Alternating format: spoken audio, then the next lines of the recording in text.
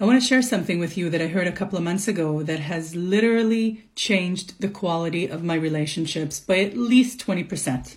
This is huge, okay? Everybody is annoying and high maintenance up close. Yeah, everybody's annoying and high maintenance up close. So what does this mean? It means that, when somebody annoys you, which inevitably they will, when somebody frustrates you because they're high maintenance, which inevitably they will, it means that you can give that permission, that you don't need to look for someone else, that you don't need to get super annoyed or ask the ultimate question of, what does this say about this relationship? What does this say about me? That's the question that gets us in trouble all the time. Because everybody's annoying and high maintenance up close. Shortcast Club